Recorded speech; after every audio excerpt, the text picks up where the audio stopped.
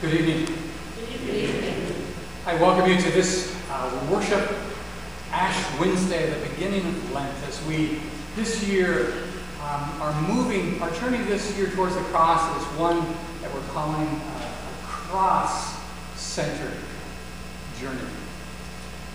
Over the next few weeks, we will be talking about some of the obstacles, some of the rough spots along the road, and we'll be hearing from some of our fellow travelers, some of our own members, and some of their rough spots, and how they have dealt with those along the way, and how God has been there for them in the midst of various trials and tribulations. So let me draw your attention to a couple of announcements. First of all, you get to really begin Lent this week, because in addition to Ash Wednesday service tonight, the youth, our senior high youth, have a catacomb service on Saturday evening at 6. They'll be right downstairs in Fellowship Hall. I think they'll be designing that space to look a little bit like the catacombs, and so it should be a special service. It's about the fourth time or so they've done that, so we're looking forward to that. And then on Sunday, missionary in Taiwan from the Presbyterian Church USA, John McCall, will be here preaching worship. Also, he will be teaching in Sunday school. So a chance for you to hear him. It should be a wonderful time. And just a little bit more about tonight. Tonight, obviously, we're celebrating Holy Communion and letting you know that you are all welcome at this table. Also, you will have an opportunity at the very end of the service, as you see in the bulletin, to come forward and have the sign of the cross placed on your forehead in ashes. That's optional. You don't have to do that. You can, if you would like to, you'll be able to come forward. Let's now focus our hearts and our minds as we turn our attention to the cross and to Christ who walked there on our behalf. Would you stand and join me in the call to worship? If there is any encouragement in Christ, any consolation from love, any sharing in the Spirit, any compassion and sympathy, let the same mind be in you that was in Christ Jesus. Who, though he was in the form of God, did not regard equality with God as something to be exploited, but emptied himself, taking the form of a slave, and being born in human likeness. And being found in human form, he humbled himself and became obedient to the point of death, even death on a cross.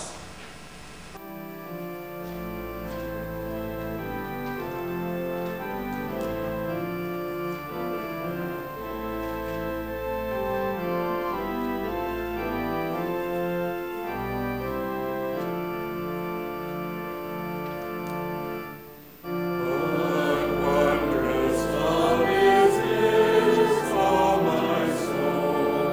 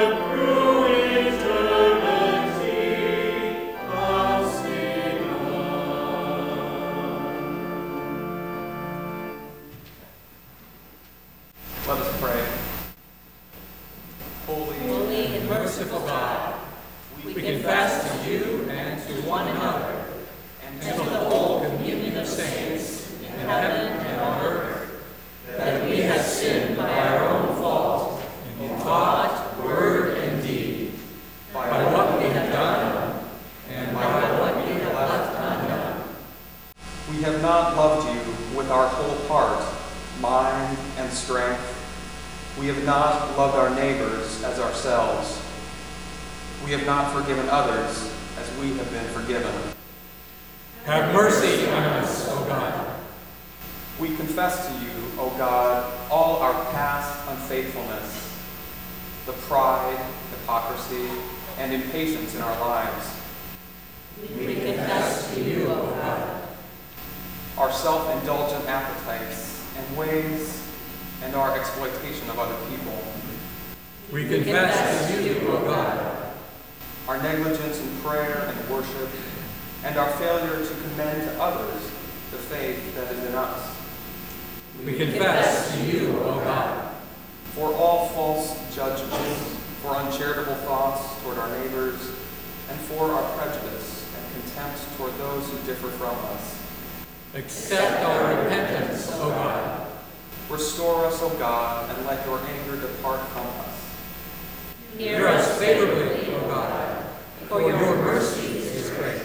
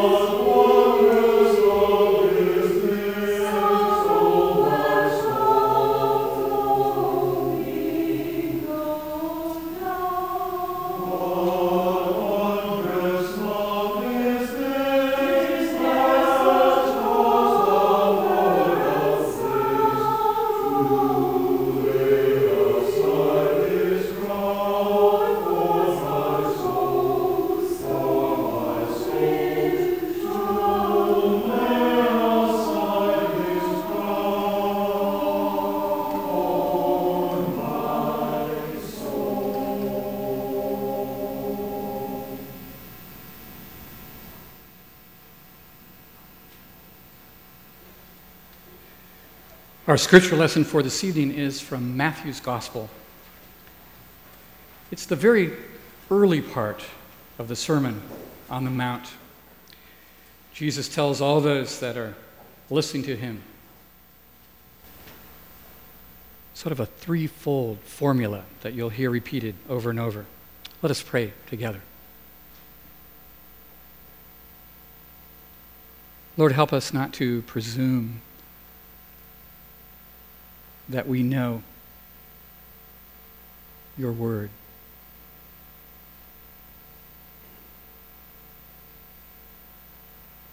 But let us presume that your word knows us.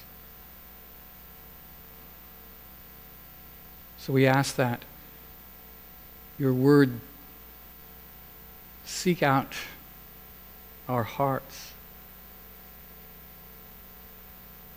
and find a place inside them to dwell. That as we listen and meditate upon your gift to us, we will not only be enriched and enlightened, but that we will be transformed. Amen. Jesus says, beware of practicing your piety before others in order to be seen by them. For then you have no reward from your Father in heaven. So whenever you give alms, do not sound a trumpet before you as the hypocrites do in the synagogues and in the streets, so that they may be praised by others. Truly I tell you, they've received their reward. But when you give alms, do not let your left hand know what your right hand is doing, so that your alms may be done in secret. And your Father who sees in secret will reward you. And whenever you pray, do not be like the hypocrites, for they love to stand and pray in the synagogues and at the street corners, so that they may be seen by others. Truly I tell you, they've received their reward. But whenever you pray, go into your room, shut the door, and pray to your Father who's in secret, and your Father who sees in secret will reward you.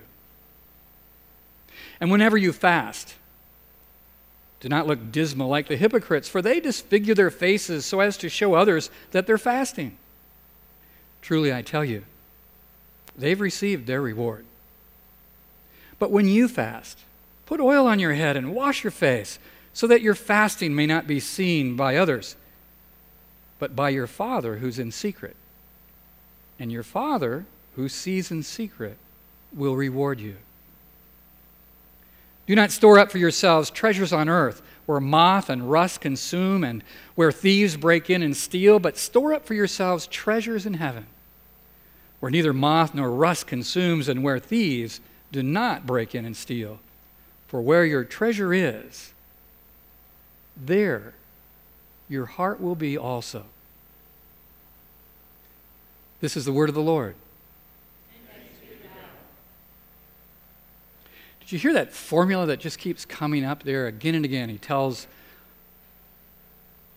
the story of the hypocrites and their attempts to give alms and to pray and to fast, and it's exactly the same wording. Do not be like the hypocrites. Instead, do this and do it in secret. And your Father who sees in secret will reward you. 3 times Jesus goes through this formula. 3 times he repeats, your Father who sees in secret will reward you. Giving money, praying, fasting, these are all good things to do. Jesus doesn't say there's anything wrong with them. That's part of what it means to be righteous, to be pious. But all of them are better done in secret. Jesus especially doesn't like the way that the hypocrites behave. Literally, hypocrites means those who are play acting. In this case, play acting at being servants of God. The big question for Jesus is, who are you doing these things for? Are you doing them for yourself, or are you doing them for God? What is it that the hypocrites do that has Jesus so riled up? Well, their almsgiving, their prayers, and their fasting are all about themselves. It's about their image. It's important to the hypocrites that everybody know that they're big givers and serious prayers and major stomach-growling, food-deprived fasters. Very important that everybody knows that. But Jesus says that if you really are serious about your spirituality and your relationship with God, if you're not just play acting, you'll keep your acts of devotion secret. You'll do them in a way that God and only God will know about them.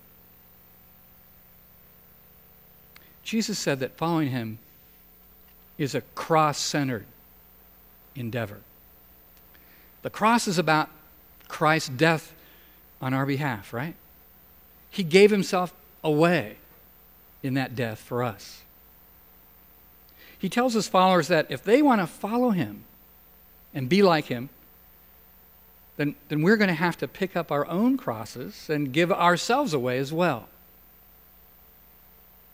One of the ways that we give ourselves away, Jesus strongly tells us here, is that we have to give away our desire to be well regarded by others.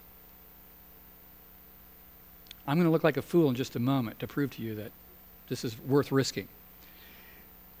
We can't be showing off for the benefit of others. Following Christ means that we have to give up our need to receive the approval of the crowd,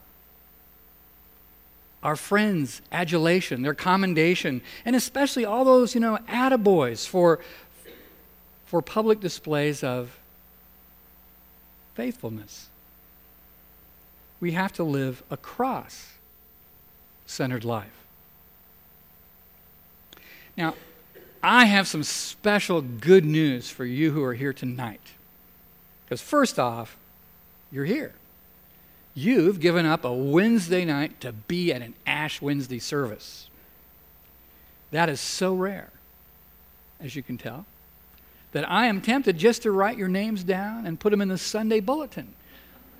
But if I do that, then you'll lose your reward. So I can't do that.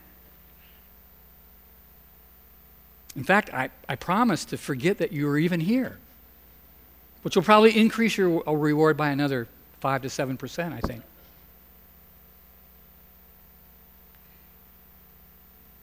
In this litany that Jesus goes through, it starts, you notice, with almsgiving. Almsgiving shows up first here because in Jesus' day, giving alms, giving money to the poor, was central to what it meant to be a righteous person. In fact, there's some early versions of Matthew where in the first verse there, where it talks about being pious and being righteous, we have some versions where the word almsgiving is interchangeable with being righteous. In those days, it was almost the same thing. Righteous people gave to the poor. That's what they did.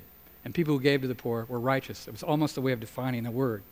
Now, I've noticed that in the local church, most local churches anyway, we're pretty good about protecting people's donations, keeping them secret so that they remain anonymous. But I wonder if that's really because we want those donations to remain anonymous, or that the flip side of that might be that we would be embarrassed to have folks see what we really give. I say that because I've noticed that in other areas of our life, we're not like that at all. Notice, for instance, that when you go to, say, Ravinia, or the Lyric Opera, or the Elmhurst Symphony, or the CSO, one of those places, and you look in the back of your program, and it lists all the donors. How many of those are anonymous? You remember the last time you looked? Or your alumni magazines, and you look back there on who's given what. How many of those? What's the ratio of named gifts to anonymous? I just happen to have one here. This is from McCormick Seminary. And this came across mine, but it could be from anywhere. It could be from any school. But I went through here, and I counted all of these names in the back because they just listed all their donors for fiscal year 2007 to 8. See all these in here, George? See any anonymouses? There I am. There you are? Okay. And I counted them all up. They list from $10,000 plus to down to under $100. And I counted them, and there's 1,000 individuals. There are also some churches and foundations and stuff who've given to the seminary, but there are 1,000 individuals. Just take a guess. Out of 1,000 individual names that are listed, how many of them are anonymous? 2 is the perfect answer. You are good. 2 out of 1,000. Now, why is that? Most of the givers in here are alumni of the seminary, which would make them pastors. Pastors who preach on this particular passage. What's going on? Why aren't we taking it to heart? I mean, this could be my seminary. It could be Princeton. It could be anywhere. It's hard, isn't it? It's hard to not let people know that you're supporting your alma mater. It's hard to not want that recognition, right? And that's just a little area. I know what Jesus is saying here isn't easy. I mean, it's hard enough just to do these three things. To pray, to fast, to give away your money, your hard-earned money. But I have a recommendation for you. I want to get sort of actually practical here tonight. And that is, I want to just encourage you to kind of lighten up about this. And to make it kind of into a game. Actually, what I would encourage you to do is, like the hypocrites, to be a play actor here, but to flip it around, your play acting. And what I would really encourage you to do is to be a secret agent for the Lord. To be a secret agent for the Lord. You know those guys, right? Spies. See, I'm encouraging you to do this because it's going to be really hard for you to think of being a secret agent and keep a straight face. And that's good, because that's how you should be approaching these things. You know, too often we take ourselves and our need for glory, all that stuff, way too seriously. Think of yourself as a secret agent for the Lord, and you will do these things, and it'll be a lot easier than thinking of yourself as a holy disciple of God. Now, tonight at town, I practiced being a Pharisee, which was kind of fun. You know, I got to kind of lord it over all the little kids. They didn't really buy it, though. They were good. So here's the deal. I'm really encouraging you to be a secret agent. Now, secret agents, as you know, they have a special garb. So, I want you to put on the trench coat of anonymity. The trench coat of secrecy. That's important. So, what that means is that you got to learn like a good spy to find some really sneaky excuses to avoid eating lunch with your coworkers, right? Because you're going to be fasting. You've got to develop some deeply devious ways to skip breakfast or dinner with your family. You know, if you've planned a certain fast day in your week, does anybody fast anymore in Lent? Oh, I can't ask you. You'll lose your reward. But you've planned a certain fast day, for instance, and you get an invitation to your nephew's birthday party. You may not say, well, that's a fasting day, and I can't come. You're not going to say that. You'll move your fasting day to another day. They'll never know anything about it, and you'll go and you'll celebrate your nephew. Otherwise, you're a full-blown Pharisee, right? You don't have to be a rocket scientist to be a secret agent for the Lord. Because, right, spies, secret agents, they're not rocket scientists. They're the people that steal the formulas from the rocket scientists. All you have to do is be moderately clever. That's all you have to do, and have a desire, like any good spy, to not be seen. All you got to do. Put on the trench coat of anonymity and the hat of humility, and pull it down really low over your eyes. You need to own the fact that I told you, I warned you. You need to own the fact that it is hard to do these things, to pray, to fast, to give away your money. It's hard to do them. It's harder still to do them without getting the glory. Harder yet to do them in secret, and impossible to do on your own. So, don't even pretend that you can.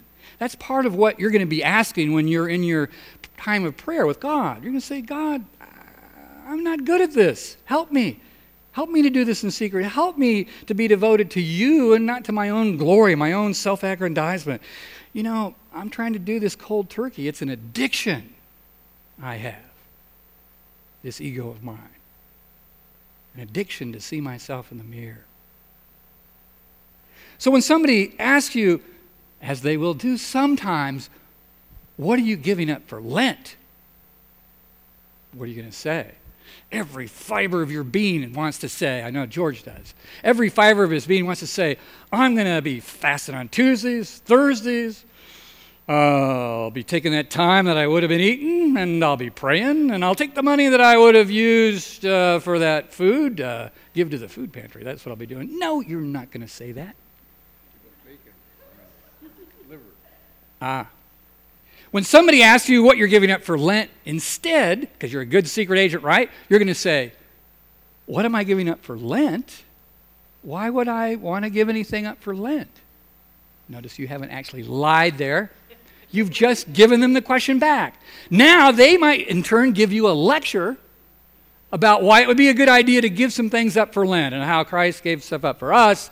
And then you, even though it's going to be really hard, you're going to have to just take it. You're just going to have to stand there and nod your head and go, yeah, that's right. I would have to do that. Okay, that's a good idea. Now, it is possible that somebody really kind of invasive, it's like reaching into your life and saying, what are you going to give up for Lent? And how come you're not talking to me about it? How come you won't answer that? And then like any good spy, you'll just have to say, I'm sorry, that's classified information. I can't talk about that. So you got to put on the trench coat of anonymity. You got to put on the hat of humility.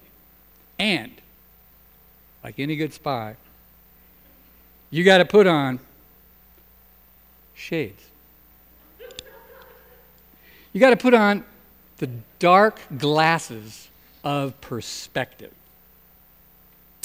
Remember 007, James Bond?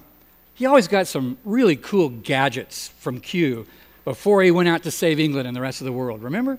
Lots of cool gadgets. The dark glasses of perspective is exactly one of those cool gadgets. And because you came here on Ash Wednesday, just you, the righteous remnant, every one of you gets a free pair tonight, right now. I'm going to give it to you. I'm going to tell you right now how to get your pair. Here's what you do. You keep this picture before you, painted on the inside of your eyelids.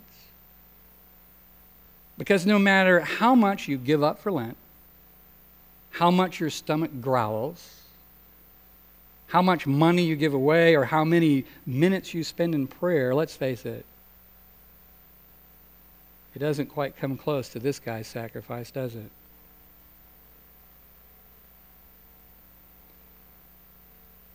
We really don't have anything to brag about. Who are we kidding? Put on those dark glasses. The ones that choose to see the cross first and your own sacrifice second. And you'll find that it gets a little easier to skip lunch and not brag about it. Jesus says, if you do this, you'll be laying up for yourselves treasures in heaven. Every secret good thing you do is a deposit in the bank of heaven. And someday, he suggests you'll be making withdrawals with interest. Now, I think he tells us this because he's kind. The fact is, it should be enough for us just to have received his gracious touch, to know his forgiveness, with no other reward in sight. But because he's kind, and because we have a great God, not only do we receive forgiveness, but the riches and the glory of heaven itself. So, keep this silly image in your head. It can be effective. Put on the trench coat of anonymity. See yourself as a spy, the hat of humility, and those glasses that remind you that you aren't number one in the universe. The dark glasses of perspective. And as the hymn says, that we're about to sing. When I survey the wondrous cross on which the Prince of Glory died, my richest gain I count but loss, and pour contempt on all my pride. Amen.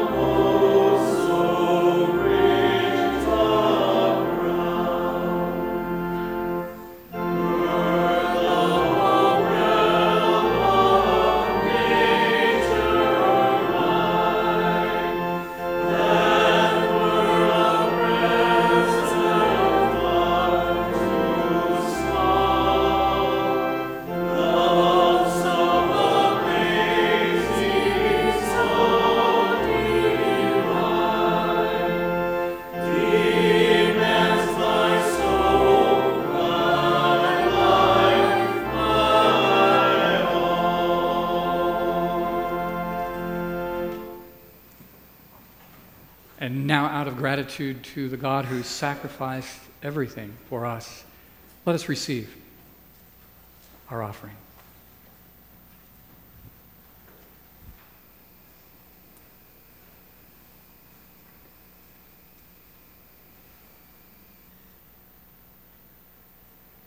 Friends, this is the Lord's table. And how gracious and eager he is for all who believe in him, for all who are eager to share in this meal that he prepares for us. All of you are invited to come. Listen to these words of Scripture on this evening. Come to me, he says. Come to me, all of you who are weary and carrying heavy burdens, and I will give you rest. Take my yoke upon you and learn from me, for I am gentle and lowly in heart, and you will find your rest in me. I am the bread of life, and all who come to me will never, ever hungry, and all who believe in me will never be thirsty. Blessed are those who hunger and thirst for righteousness' sake, for they will be filled. Come now and let your hearts, let your desire for righteousness and peace be filled with this meal.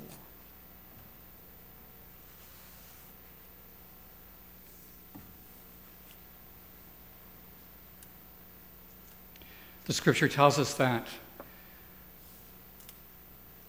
on the night in which he was betrayed, Jesus was having supper in that upper room with his disciples, and he took a piece of bread and giving thanks for it, he broke it, and he handed it out to all of them, saying, "This is my body, broken for you.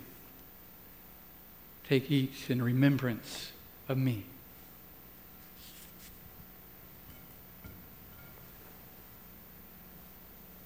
And in a like fashion, he took the cup following the meal, and pouring into it, he said, "This is my blood poured out for you.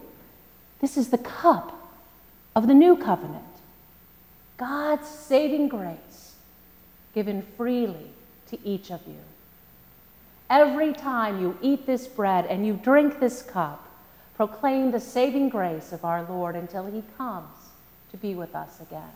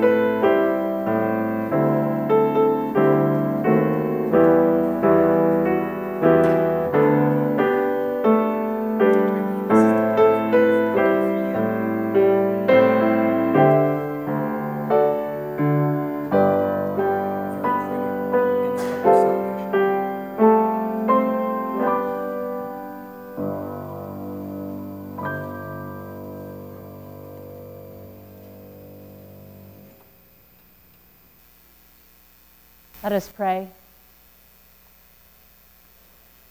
Holy God, we thank you for the gift of this bread and this cup. In the receiving of this, your sacrificial meal for us, we are reminded again and again that through Jesus Christ we are joined to you in a new covenant, a new promise. As we strive to fully live into the grace that you have given us, we still fall short. Forgive us, gracious one. We humbly stand before you, mumbling again, we are dust, and to dust we shall return. These are stark and startling words. Our breath becomes shallow and our hearts quicken as we try to comprehend our place in this, your creation.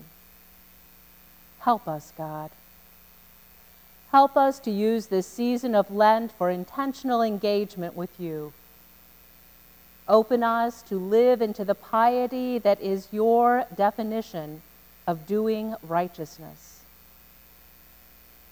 O holy God, create a clean heart in us and put a new and right spirit in us. Strengthen our trust in your ways so that if we grow weary, our faith will carry us on. Strip us of all gossip and judgment so that we are free to become beacons of your loving kindness. Move us into an intimate walk with you these weeks of Lent, so that in the quiet, alone time with you, we may hear your whispers. It is no secret that you are our God, and we are your people. Stir in us a new and bold understanding of what it means to walk to Jerusalem with Jesus. We set our face to the hill of Calvary, and may our prayers, our acts of charity, our gifts to those in need, and spiritual fasting all be faithful to you. Confident that your Holy Spirit remains present with us, now let us join together saying the prayer that Jesus taught us, saying, Our Father, who art in heaven, hallowed be thy name. Thy kingdom come, thy will be done, on earth as it is in heaven. Give us this day our daily bread, and forgive us our debts as we forgive our debtors. And lead us not into temptation, but deliver us from evil. For thine is the kingdom, and the power, and the glory forever. Amen.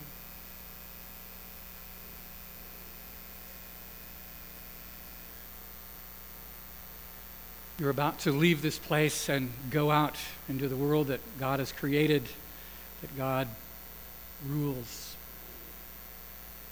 Some of you will come forward to have this sign of the cross put on your forehead, a sign that reminds us to whom we belong. We're marked with his sign, the sign that reminds us of the cost of that belonging, a sign that marks you as his secret agents. But I tell you, the harder you work to do these things in secret, the more you will shine like his stars in the heavens. Go from this place knowing that you belong to him in life and in death. Always. Amen.